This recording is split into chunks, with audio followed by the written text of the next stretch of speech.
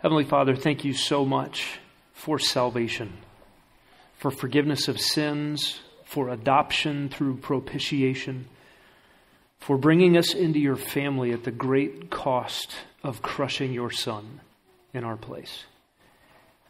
How could we do any other but be ambassadors for your love, ambassadors of your mercy, ambassadors of your great and glorious good news? Oh God, would you equip us even this morning to be ready on our lips, ready in our hearts, ready in prayer, swift in our feet with the gospel. God, we pray that you would continue and regularly equip this body of believers to go out from this place into every nook and cranny that you place them with the glorious truth of your salvation of sinners. And God, would you be pleased to open ears and soften hearts amongst family members and children, parents, spouses, co-workers, friends, classmates. God, would you be pleased to use this body of believers, weak as we are, as vessels for otherworldly realities, for supernatural power, for your life-altering gospel. And we pray it for your glory in Jesus' name. Amen. Well, good morning. Thanks for being here this morning, and we're going to jump into part 2 of our discussion of evangelism together. And I want to remind us a little bit of where we have been. We're thinking about Evangelism 101. What are the basics of getting out there and sharing the gospel? And fundamentally, I want to free you up to start awkward conversations leading to life. I want to free us from the mindset that evangelism is for the specialists or the experts, the guys who write apologetics textbooks, or the people on YouTube who are really good at it. Evangelism is for us. Evangelism is for every one of us who are redeemed. And so there is an ought to. We looked at that last week. There's also a want to. And I just want to press by way of a really pitiful illustration by comparison. It was in the early 80s, and Air Florida Flight 90 was taking off out of an airport in the Northeast that was enveloped by an ice storm. And the pilots had decided we need to get the ice removed from the wings and from the engines, and they did so. But there was such a long series of delays getting out to the runway that the airplane collected more ice on the wings and on the engines. And as they pushed the throttles forward, there were some company regulations that didn't let them use all of the throttle that was available. The airplane barely took off and then could not sustain flight and crashed into the bridge over the icy Potomac River. The crew and all the passengers went in to the icy river, were killed in the crash except for 6. One of the 6 who survived was a woman named Priscilla Tirado. And she was treading water in the icy Potomac River after the plane crashed. And rescuers came and lowered a rope to her, and her hands were so cold and so numb she could not grip the rope. She was helpless and hopeless. Lenny Skutnik was a worker at the Congressional Office of Budget and Management. Driving by in his truck, saw the airplane crash, threw off his work boots and jumped into the river and grabbed Priscilla and then was able to drag her to shore. And she went from absolutely helpless to being saved. Now, if you were in her shoes, what would you think about Lenny Skutnik? If somebody asked you a question about him, would you be embarrassed that you knew him? Would you be ashamed to tell the story? Would you wonder what people thought about you if you said, hey, I was drowning in an icy river and I couldn't do anything for myself, and this guy jumped in and pulled me to shore and I'm alive to tell about it? Friends, you need to know that your rescue from sin, from its penalty, from its enslaving power, and one day from its very presence in your life, is worth talking about. And it's worth talking about not just because you were in dire straits and you got rescued, but because your Savior is no Lenny Skutnik. This is the great Almighty God, the holy judge of sin, who came in the flesh and died in your place, Christian, to bring you to himself.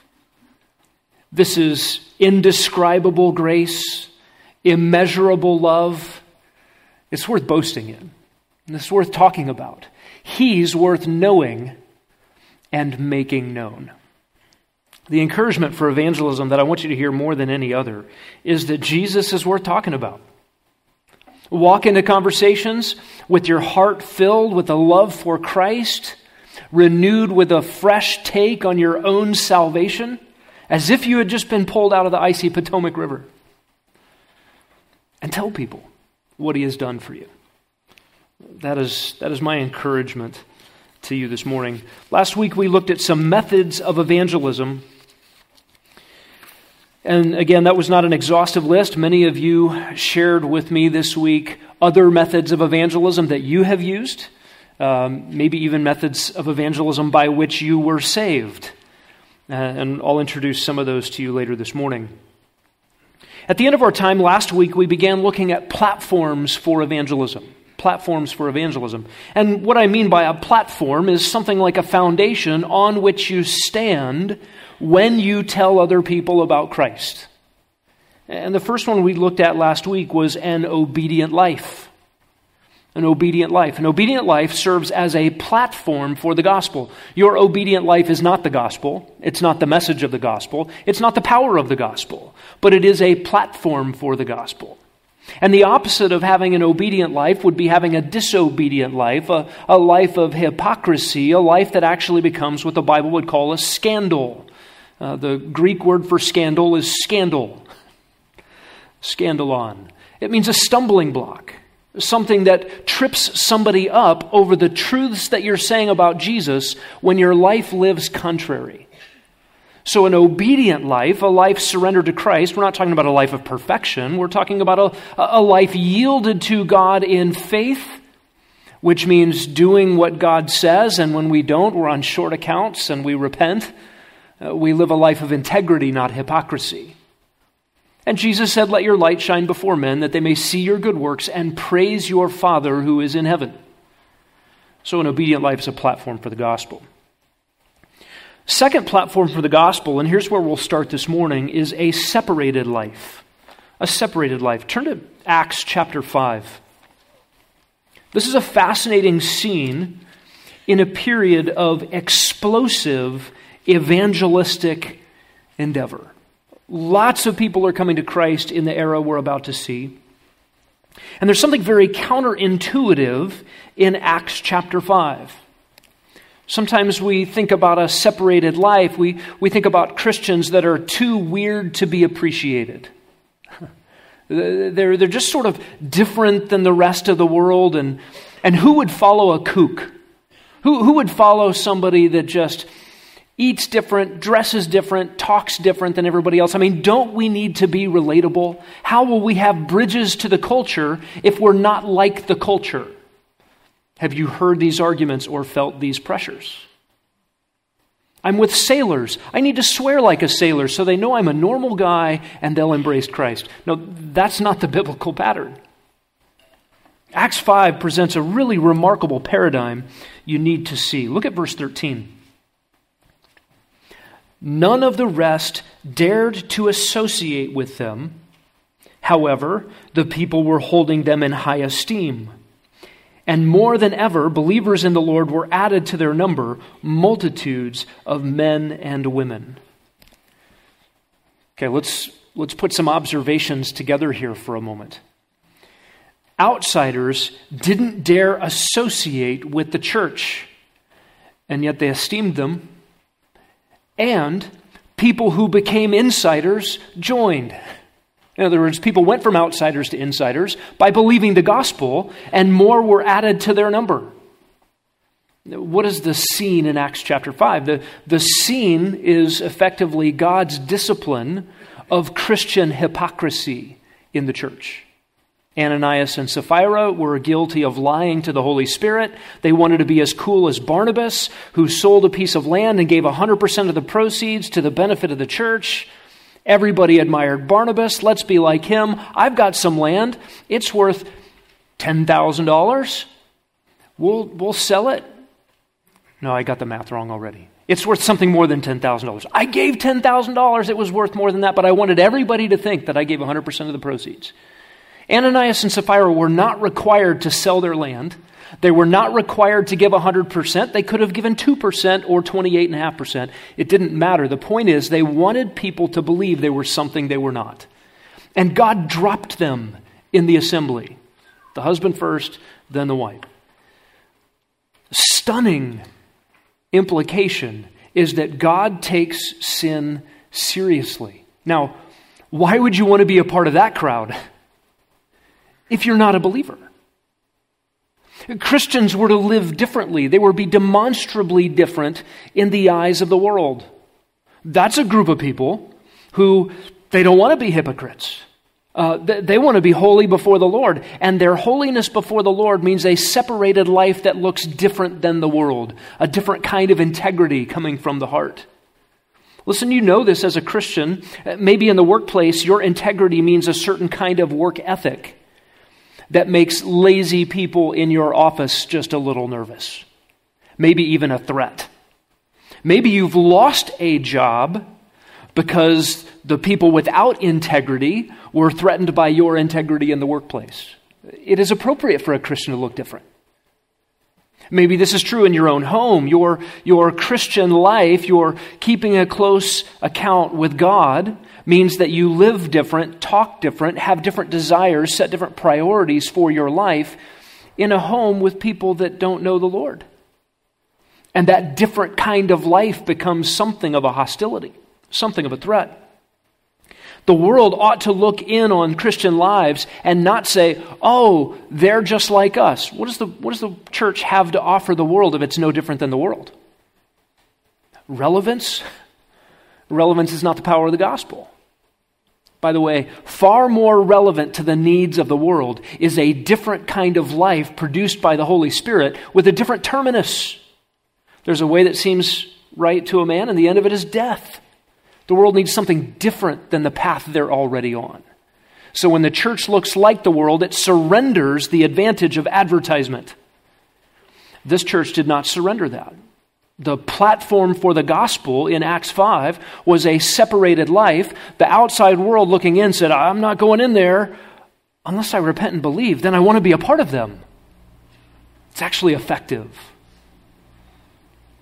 This is counterculture, a simultaneous repulsion and attraction. Listen to the words of Romans 12. Do not be conformed to this world. Do not be squeezed into the shape or the mold of this world, but rather be transformed by the renewing of your mind. That is the task. In Romans chapter 2, Paul describes those who said they loved God with their lips, but lived contrary to God in their lives, and the world blasphemed God as a result. The Christian life, on the other hand, is totally different. This, by the way, is not a retreat mindset for the Christian life, sort of a medieval monasticism.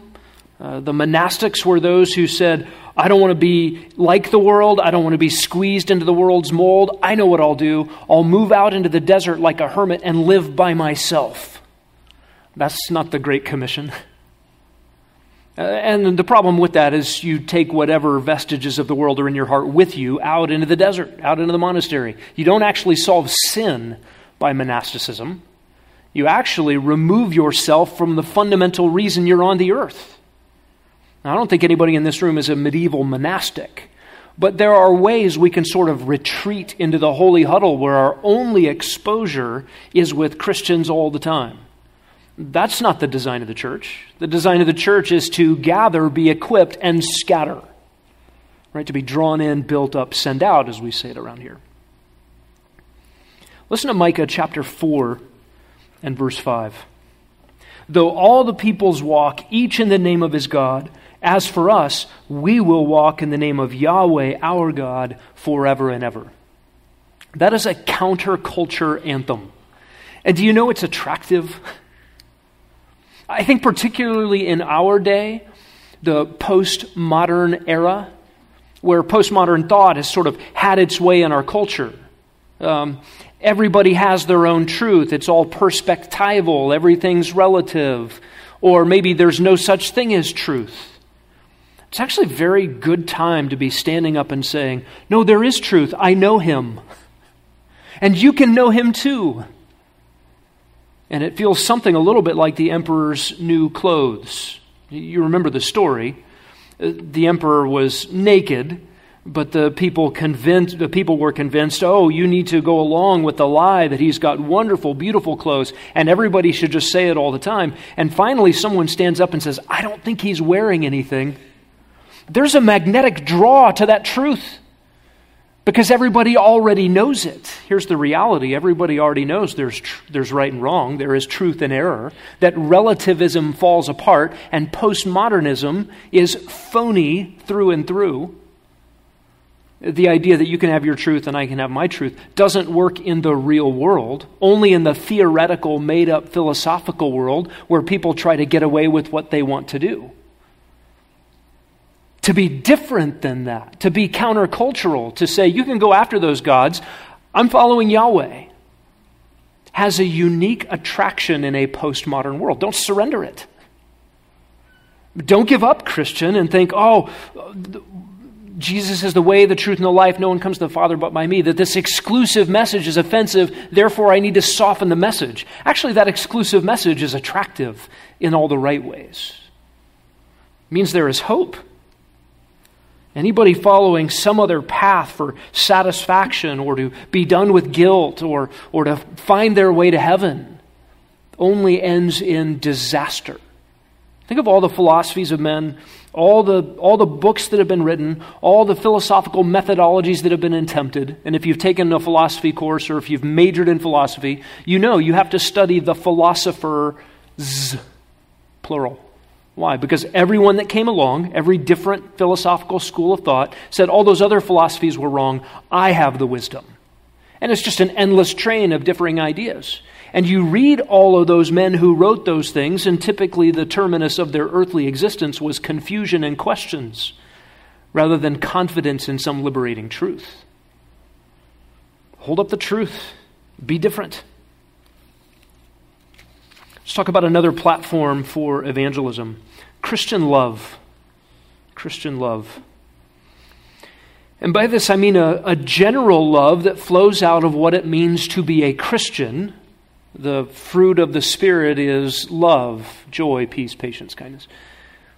To be a Christian is to be one who is filled by love by the Holy Spirit, whom God shed abroad on our hearts, Romans chapter 5. And that love is a love for God because he first loved us, and it is a love for others that flows out of us horizontally. The Christian ought to be marked by love, and that love is seen tangibly in what we do. Compassion, kindness, tenderness towards others, selfless sacrifice. But I also mean something specific as an evangelistic platform in our love for one another, particularly love for believers. Jesus said in John 13:35 that the world will know that you belong to me if you love one another. In other words, the world ought to look in on the church, on followers of Jesus Christ, and see a radical kind of love that they have for each other. It's a kind of love the world can't touch. You think about marriages outside of Christ, and in our day they have essentially become a sort of a bargain. I'll scratch your back if you scratch mine. But as soon as you cross me, I have an out. We even have this no contest divorce thing. When there's an offense, we're just gone. When we don't like each other, we're just gone. And the world's bonds of love are like that. Christian love is selfless and sacrificial. Paul says love never fails.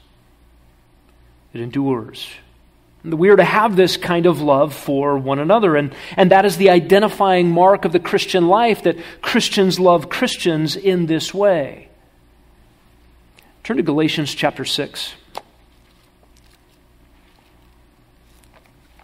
And this is important. Sometimes general Christian love is seen as a platform for the gospel. And what is meant by that is some sort of social transformation. If Christians can cure poverty in the world, then the world will be attracted to Christians and their message. I would suggest that's actually not the case. Anything that a Christian can do that the world can do is not an exclusive platform for the gospel. The world could cure poverty. I don't have high hopes for that. It is conceivably, hypothetically possible to have tools to end things like poverty. That is not the church's mission. It's not unique to the church's ability. But Christian love is unique to Christian ability. Galatians 6:10 says this, "So then, while we have opportunity, let us do good to all people, and especially to those who are of the household of the faith." Paul says, do good to all people. Then he uses this little word especially, and especially has sort of lost its meaning in English. Especially we sort of take as this subset. I love ice cream, especially Bluebell homemade vanilla. There was only one amen to that? And you get the idea that I love all kinds of ice cream, and among those all kinds of ice cream, I really like Bluebell's homemade vanilla. But actually what I'm intending to say by that is, I love ice cream, and let me tell you particularly the kind of ice cream I'm thinking about right now. Bluebell's homemade vanilla. It's like particularly or specially. That's the way that word is used here. Paul says, let us not lose heart in doing good. While we have opportunity, let us do good to all people. Which all people is he talking about? Let me tell you who I'm talking about. The household of faith. Particularly, he's zeroing in on an application of love that he intends for believers to follow. This is to be the mark of the Christian. By the way, that's not to exclude what should you do when you meet an unbeliever in need. Meet a need. What should you do with everybody that comes across your path? Express genuine, selfless, sacrificial love. But our love for believers ought to be of the highest mark, and actually ought to be an identifying mark of what it means to be a Christian. What good is it if the world looks in on the church and sees the church neglecting the needs and opportunities for love in its own household in order to be attractional to people it doesn't know, people it's not in relationship with? You kind of on the outside would have to say, why would I want to be a part of that group when you're abandoning love for that group to try to get more in your group? That is counterproductive. The countercultural kind of love that only Christians can have by the power of God is itself a platform for the gospel. Let me give you another platform. It is your eschatology. Eschatology is a platform. Christians are described in 2 Timothy 4:8 as those who love his appearing. Those who love his appearing. There, Paul, some of his last words are, I'm confident the Lord will give me the crown of life, not only to me, but to all who have loved his appearing. The crown of life is the reward of eternal life for every believer. The ones who love his appearing, long for his appearing, eagerly await his arrival, 1 Thessalonians 1:10, are all descriptions of a Christian. A Christian has been born again to long for something that will not be fulfilled until you go to be with him or he returns. This is a fundamental disposition of the Christian life. What does it mean when you and I have our eyes fixed on the return of Christ? We wake up and we say, could it be today? The day of the Lord is near. Last time with a flood, next time by fire. Watch out. It changes how we live. If you live according to Philippians 3:20, our citizenship is in heaven, from which we eagerly await a Savior, the Lord Jesus Christ, who by the power he has to subject all things to his lordship will transform our mortal bodies into conformity with his glorious resurrection body. If you live according to that truth, you'll look different in the world. You'll set your affections on things differently. It will change the way you work. It will change how you think about whom you marry, what job to take, how you do your job. It will change the way you recreate. It will change your priorities. It will change the way you save and spend money. A Christian's life will be fundamentally different based on eschatology. What are you looking forward to? Jesus told his followers, pray this, your kingdom come. What is that? That is a yearning and a longing that things would be different on this earth. Your will be done on earth as it is in heaven. It is a recognition that this is not my home. My citizenship is in heaven. That the Lord Jesus Christ is going to come back and establish his kingdom. It's what I'm living for. To be an ambassador of the King is to proclaim his message in his absence. But he won't always be absent. He's coming back. Evangelism fundamentally is the King who came once and laid down his life to pay for my sins is coming back, and you need to know him. Let me tell you about him.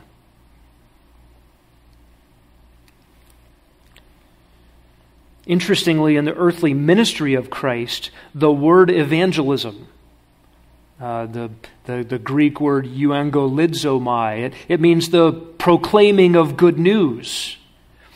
The proclaiming of good news, or the evangelism in Jesus' earthly ministry, was often tied to the kingdom. Preach the good news of the kingdom, the coming kingdom. And it was appropriate when the king was here to preach the nearness of the kingdom. And then Jesus told parables saying that, well, the king's going to go away and the kingdom's going to come later.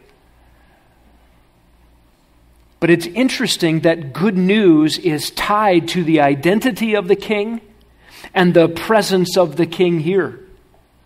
That is great and wonderful news, unless your sins aren't forgiven. That gets us to substitutionary atonement and the good news that the king came the first time to pay for the sins of everyone who would believe. This is what we must proclaim.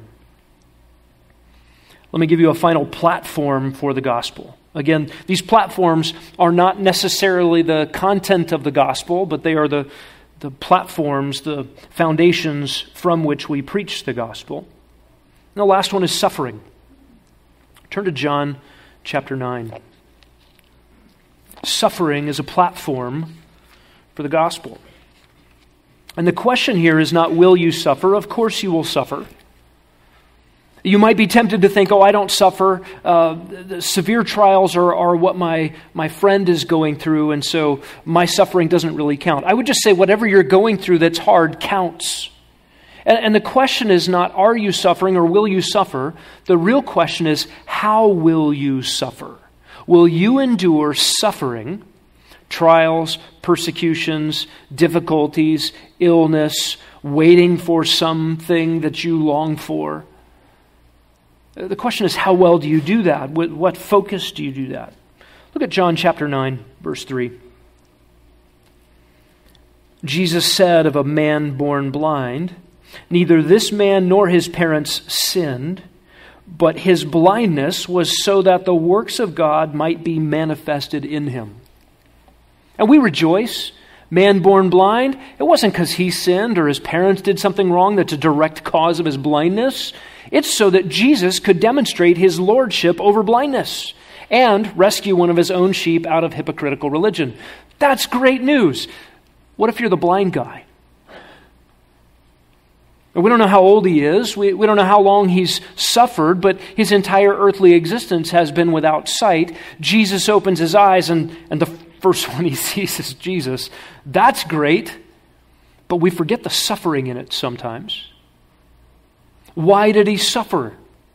In the sovereign plan of God, so that the works of God might be revealed in him. Listen, you and I do not know the ultimate reasons why we suffer in any individual case, other than God is good and he will get glory for himself. Why he brings particular sufferings into particular believers' lives, we don't know. But oftentimes it's not about us. And our response to suffering in those things becomes a platform for the gospel. If you've endured illness, difficulty, you found yourself in the hospital, you've experienced some sort of trial, and medical workers are caring for you, and they notice, why are you the only one in this ward that's singing? Why do you have joy? Didn't you just hear the diagnosis that I gave to you? What's wrong with you? No. What's right with me? Can I tell you? It's the Lord. Your suffering becomes a tremendous platform for the gospel. If you haven't done it, I want you to look up on the GBC website Matt Dodd's sermons. From when he was diagnosed with cancer to when he realized, I'm not going to get out of this. His response to suffering has become a platform for the gospel from which the gospel still goes. And yours can be as well. Look at John 11, verse 4.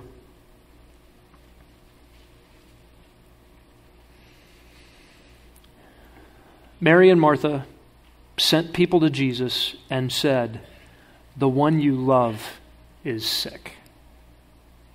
Tells us a couple of things. Jesus is away, but he has a friend.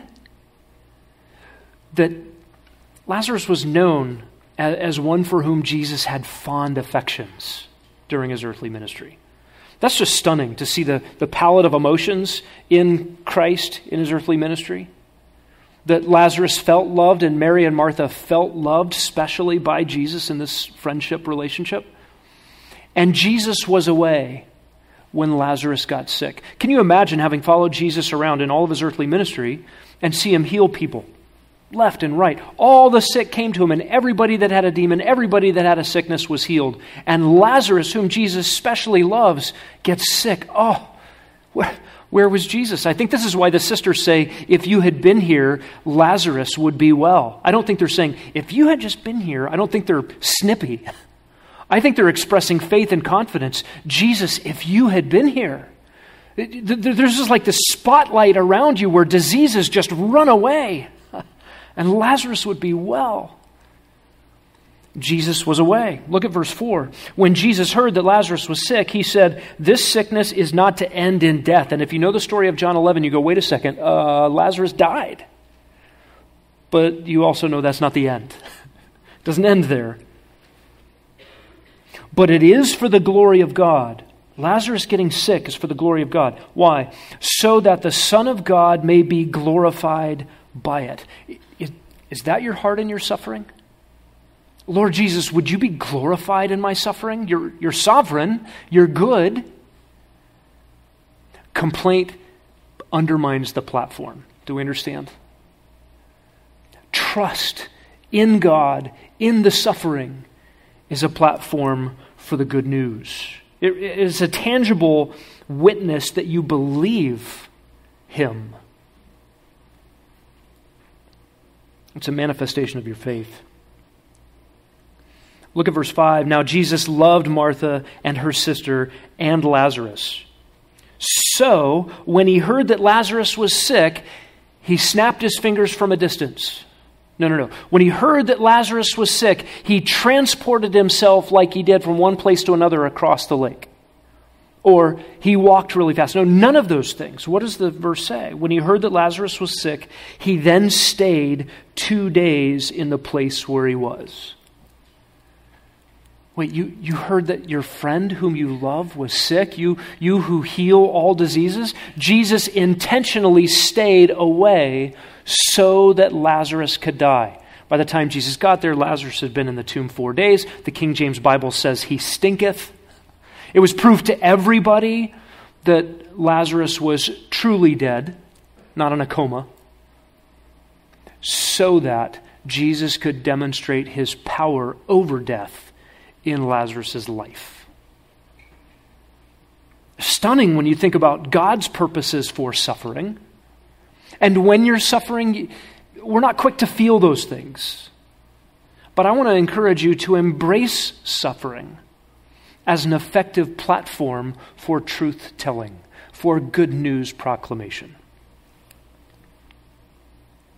Can you say with Martin Luther, "Let goods and kindred go, this mortal life also"? What a great anthem for life. Take my stuff. You need to know Christ. That's an otherworldly perspective. All right, fourthly, let's look at the content of evangelism. What do we need to say? It's not enough to smile at people, be nice to people. It's not enough to stand on one of these platforms we just talked about. The gospel requires proclamation. There must be words. There must be content. We can't give a wrong message. We can't proclaim the wrong way to salvation. We don't want to confuse the way of salvation. I don't believe there's a script or a formula you must use. I'm going to give you some outline points, some headings to think about to sort of corral your thoughts. But if you read the New Testament, if you read your Bible, you know there's not just one way the good news is proclaimed. There are many ways, many angles. There are many parables. There are many metaphors, many pictures, a rich palette of vocabulary words. You think about words like justification, salvation, adoption, reconciliation, redemption. In Romans 3:21 to 25, they all show up in the same place. But in all the other places where the gospel is preached, they're scattered about. The gospel can be faithfully preached in so many different ways, so many different combinations of words. Many have used the Romans road. Maybe you've done that before. You think Romans 3:23, all have sinned and fall short of the glory of God. Romans 6:23, the wages of sin is death. And you go to Romans 10, you must confess and believe. Many have used the entire book of Romans. Can I invite you to read Romans? And then let's talk about it. It is the unfolding of God's gospel plan. Some of my friends and heroes have used the Ten Commandments as a starting point, which is a great intro, especially in Western civilization, our culture that's familiar with the Ten Commandments. They show up in courtrooms. Charlton Heston came down the mountain in Hollywood, and the big beard, and people know that there's such a thing as the Ten Commandments. And maybe you've seen the Way of the Master guys on YouTube videos, or maybe you've seen them in person. I'll never forget when a famous Hollywood actor turned believer spoke at a conference. Some of you were there, and it was a conference on evangelism. And he put his personal phone number up on the screen and said, "I share the gospel on these dates at Santa Monica Pier or in Pasadena on these days of the week. Come with me and we'll just go talk to people about Christ." Just wonderful. And the method that they typically use is, "Hey, do you know the Ten Commandments?" "Oh yeah, I know the Ten Commandments. Do you know what they are?" No. "Do you keep them?" "Oh yeah, I keep them." "Wait, you just said you don't know what they are. Can I tell you what they are?" And you just start going through some of them. I'm a good person. Well, have you lied, stolen, coveted, committed adultery? Or by Jesus' definition, lusted in your heart, you've committed adultery already. So what you're saying to me is you're a lying, coveting adulterer. You're not good with God. You need a Savior. That's a good method. I love the sharing of a testimony. And what I mean by this is a testimony where you're telling your story, sort of your truncated biography, with the facts of the gospel, right? It's not enough just to tell your story. I was born in 1974 as a dark and stormy night, and a bunch of things happened to me, and now here I am. You need to get to the gospel in your testimony. But your testimony is a very effective tool for telling people not just bare facts about how God saves sinners, but the experiential facts of how God saved this sinner. And your story doesn't save somebody else, but God saved you as a trophy of His grace to be an ambassador of his power. I love the chronological Bible teaching model of evangelism. This is what Zach Ken has employed in Papua New Guinea. It takes a long time. 6 weeks, couple hours teaching every day to get through it.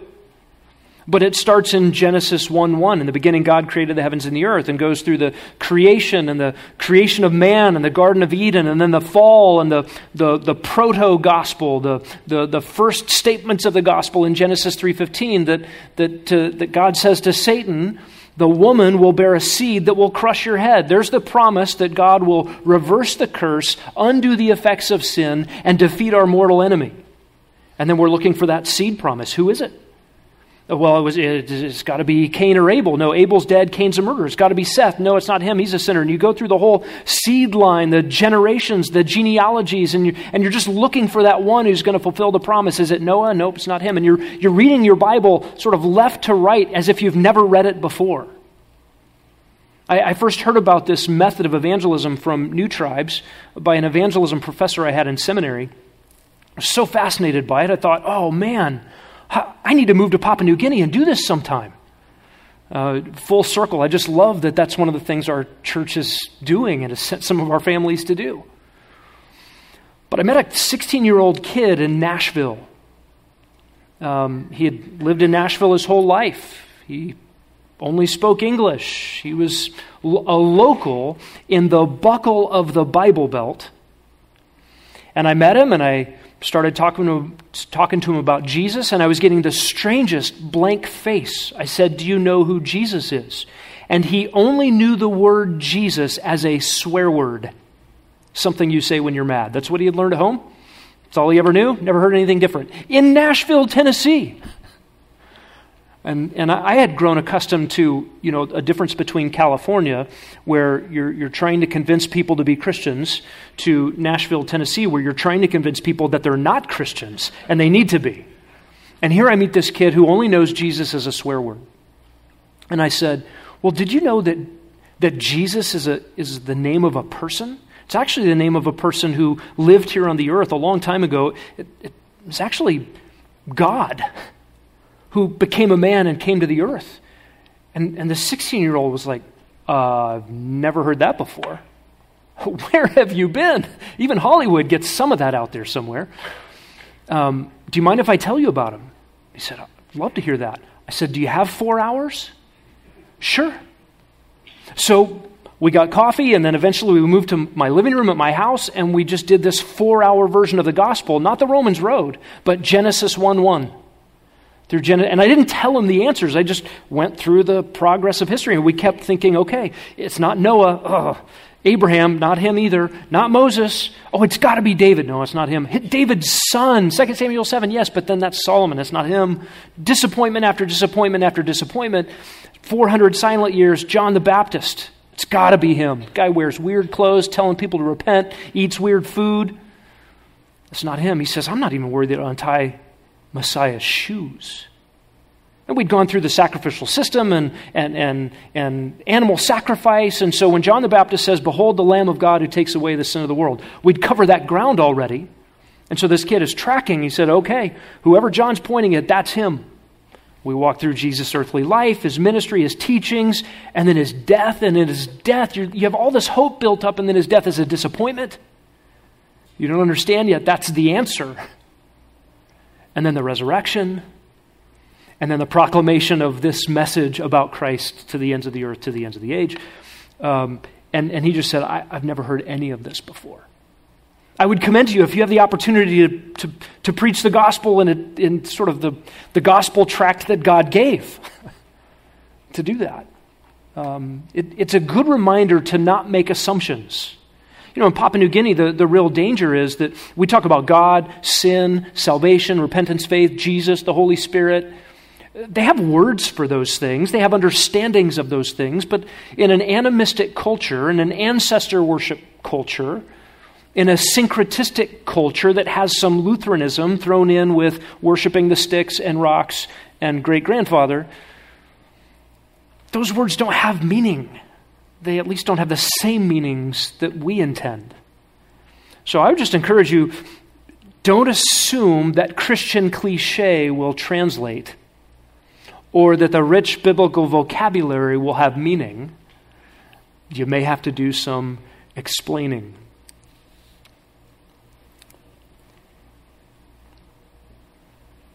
I always wanted to meet a practicing Jew and ask them their take on Isaiah 53.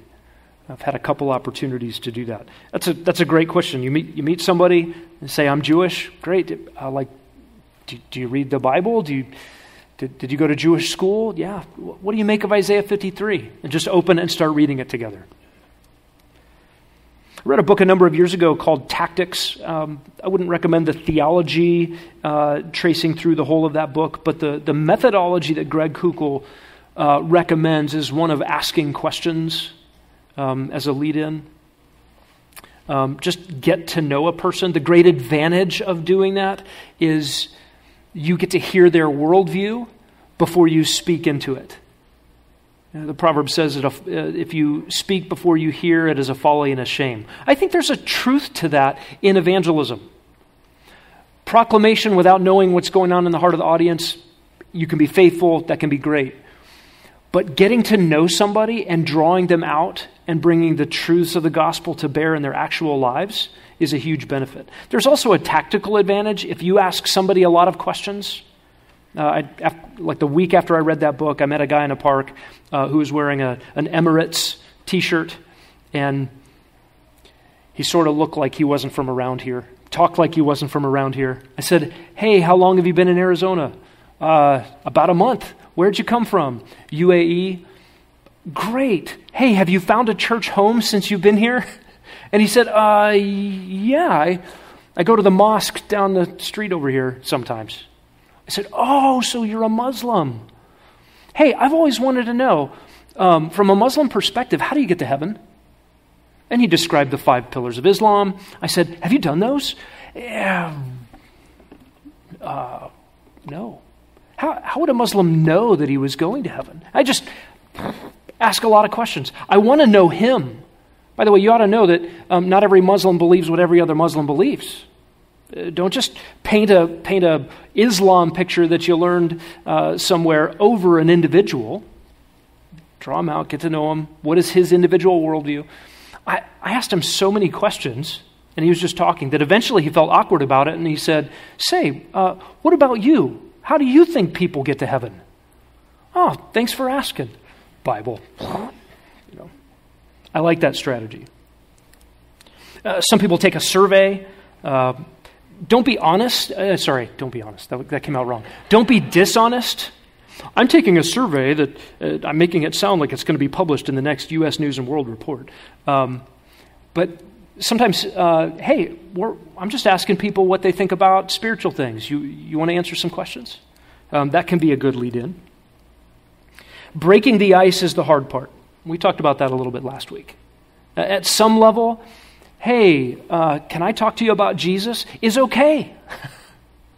Sometimes we get hung up on the ice-breaking part. I need the perfect lead-in so that someone will engage with me in the gospel. I don't think there's a perfect one. Really good strategy for evangelism is to have children. You know they're a captive audience. Just have some. Get them in your home. Preach the gospel. Stand on those platforms. Suffer in front of them.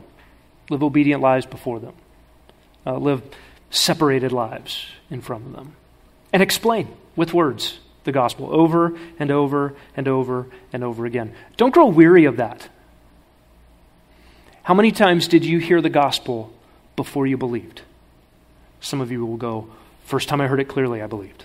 And some of you will say, "Somebody persevered with me over and over and over again." Some of you will say, "I sat in church for 27 years and heard it every week. And then God opened my eyes." So just be relentless, stay with it. Adopt children. It's a good strategy. Again, captive audience. Adoption is very biblical. If you're a believer, you've been adopted. You were born in the wrong family, spiritually speaking, and you were rescued and brought into God's family, made a son or a daughter in love. There's a theology in that. Foster parent is another good strategy for evangelism. I can't think of a harder one. I've never done it. The thought of it tears the seams of my soul. What does it mean to foster? It means to jump into the great sort of orphan crisis in our age, in our society. Children that are at home in the foster care system, from house to house, oftentimes from abusive situation to abusive situation, wards of the state. They need gospel love. They need to be in gospel homes. They typically come with difficult, challenging, emotional, and physical difficulties. Foster parents love like few others. I would encourage you. At some point this year, we'll get another equipping hour from David Britton, and he'll explain that situation in our state, in our country, the needs, the opportunities, how to be involved in it. Some of you sent me some other venues for evangelism this week. Jen Herbranson, I didn't ask her if I could use her name. It's too late. She said, get outside and walk your dog. Start a neighborhood book study. And then she mentioned foster care. Not just for the selfless love that it takes for foster parents, but to the children, but also with CPS workers, with therapy workers, people in and out of your house all of the time. The way that you selflessly love becomes an opportunity for many gospel conversations. She also suggested mentoring. Maybe you've done that. Maybe you've taken somebody who needed specific sort of life mentoring or athletic mentoring or academic mentoring, officially or unofficially, and just put your life in their life and use that as an opportunity for the gospel. Someone else submitted Halloween. Halloween is a unique feature in Arizona. It's warm enough and cool enough simultaneously that people go outside in Arizona, and many neighborhoods just become a walkway and a pathway. Sitting in your driveway, starting conversations, handing out gospel tracts, a great way to share the gospel. And I think in some neighborhoods, it might be the only time you meet your neighbors. American suburbia, garage doors open, cars pull in, garage doors shut, you never see anybody. We don't just sit out on the porch and hang out with each other very often. But there are a couple of events that are these social things throughout the year where that's an opportunity. When you're waiting in line somewhere, striking up a conversation. Again, awkward, but often effective. Corey gave me permission to share this story. She has written probably 500 or 600 letters, evangelistic letters, to people in her life, people that she's known. One of the great advantages of writing a letter is you sort of get the content you want with the personal touch uninterrupted, and it's not forgotten. It's there in print. Perhaps you've taken that opportunity. And Corey shared with me this week that she had a difficult relationship with her mom and had shared the gospel a number of times and was resisted. And she wasn't really feeling like sharing the gospel with her mom. And a friend encouraged her just one last time. And so they prayed, she prayed. The last 3 days of her mom's life on earth were believing days. So don't miss those opportunities. If you've been stiff-armed by someone you love over the gospel, keep going. Heard just this week of another deathbed conversion by one who was there at the right place, right time, to deal with someone who was suffering and someone who had resisted the gospel, who then heard the gospel one more time and believed. There are many more. Perhaps you've thought of others.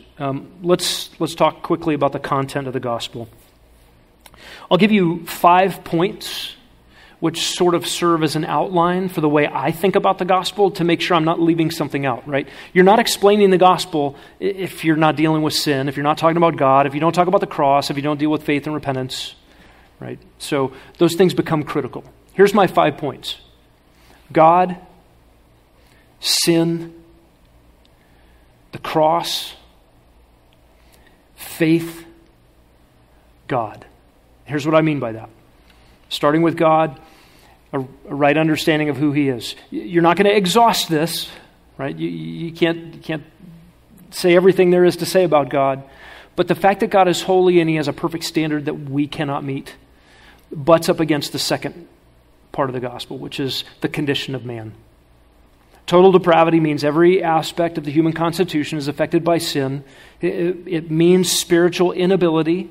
Man does not have the ability to clean himself up, to pick himself up by his moral bootstraps, to solve his own problem. Man is hopeless and helpless and dead in his transgressions and sins. And he needs something outside of himself. And that leads to the third point, which is the cross of Christ. Jesus died for me. Jesus died in the place of the sinner.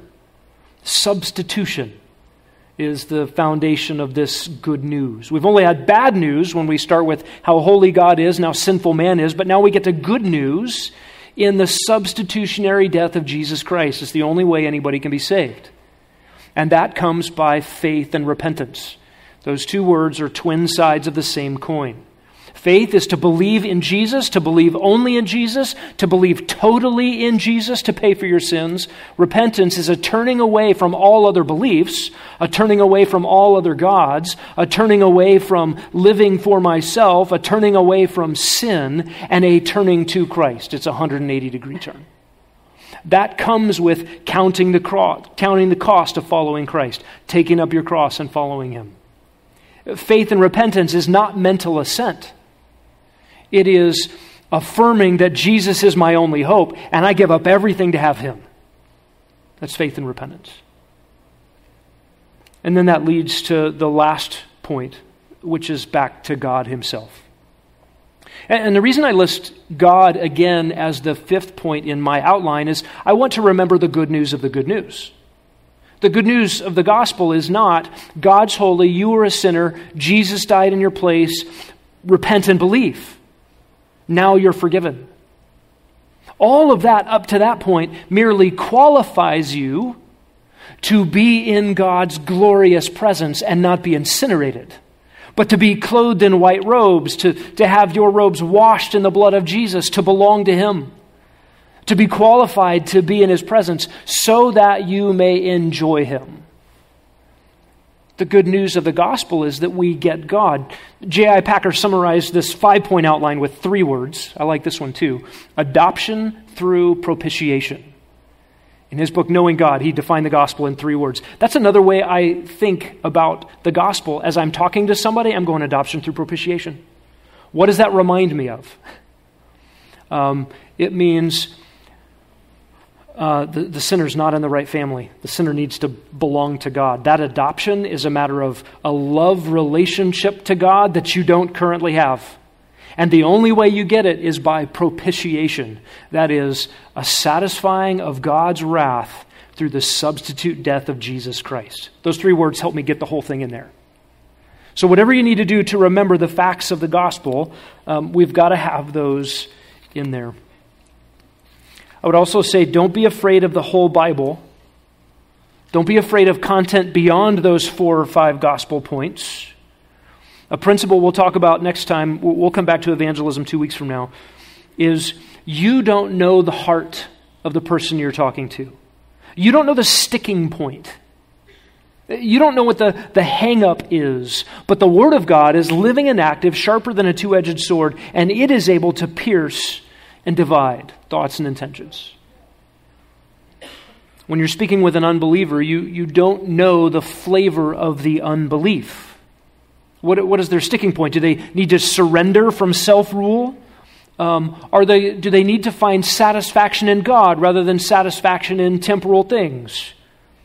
Are they filled up with self-righteousness? I'm good enough. Or are they racked with guilt they don't know what to do with? You see, we preach the gospel. We can't see the heart. God knows the heart. And the Word of God is able to penetrate the heart. So in one sense, tell them everything. I don't know what's going to stick. And the reality is we're not done making the gospel clear until an unbeliever has heard enough to reject or refuse.